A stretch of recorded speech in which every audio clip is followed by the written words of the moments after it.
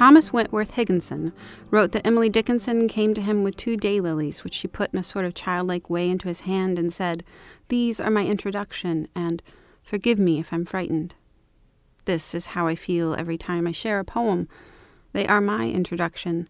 I need to give these to you. It is a compulsion, but at the same time, I'm frightened to give them to you. Dr. Emily Bobo is the author of Fugue and the editor of Bobo Books. She teaches writing to single moms, ex-cons, and military vets at Ivy Tech Community College, where she is a professor of English and department chair of Fine Arts and Humanities. Welcome to The Poet's Weave. I'm Romaine Rubinis-Dorsey. Emily, what poems have you brought us? Things you should know about me. I hate head lice, silverfish, and too tight jeans that fit just last week. The smell, taste, and texture of beer, yes, even your favorite that doesn't taste at all like beer. I hate that one too. And for the record, it tastes like beer. Caviar, shrimp, hate it. And oysters, and the word moist, and the tilt of men toward war. I love the grasshopper whir of the prairie in summer, the bramble of the Atlantic just sprung from winter, the burn of a late afternoon cigarette in October, and the sleep-warmed breath of a January blanket nest, my son's legs hooked over mine, his bottom snugged against my thighs, my daughter's arm flung over us like an Afghan's embrace.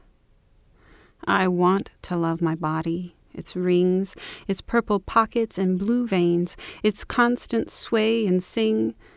I want purpose in its reach, wisdom when it speaks. I want meaning in its moles and joy in its joints. Reverence, please, write your lines upon this face. Furrowed.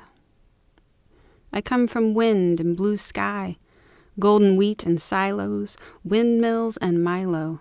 Combines, those great old lumbering buffaloes burning down the rows of hedge and prairie fires, star-loud streets and bird-bright dawns. Now I live in a hill. I cannot see the sun, its set or sound uprise. The moon is covered by a cloud. The stars, they hide. The wind and rain stand still. The moles have tunneled down my door.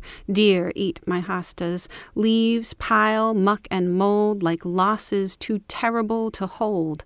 Neighbors planting crosses of fire on flyers. White power. Those seeds of hate, sown by fear and watered by blood.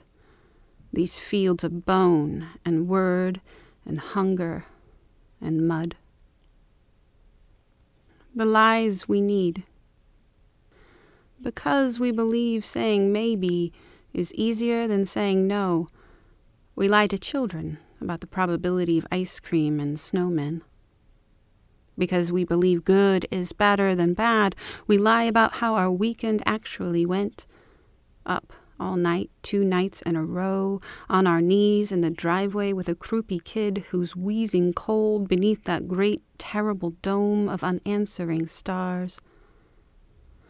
And because we believe saying maybe is easier than saying no, I promise my father I will call you, you know, every day, and I will come visit tomorrow. I will, tomorrow, praying it may ease the sting of Alzheimer's in that sad little room in a nursing home 3 states away that smells like urine and a half-remembered dream of home, because I need to believe hearing maybe will be easier than hearing no.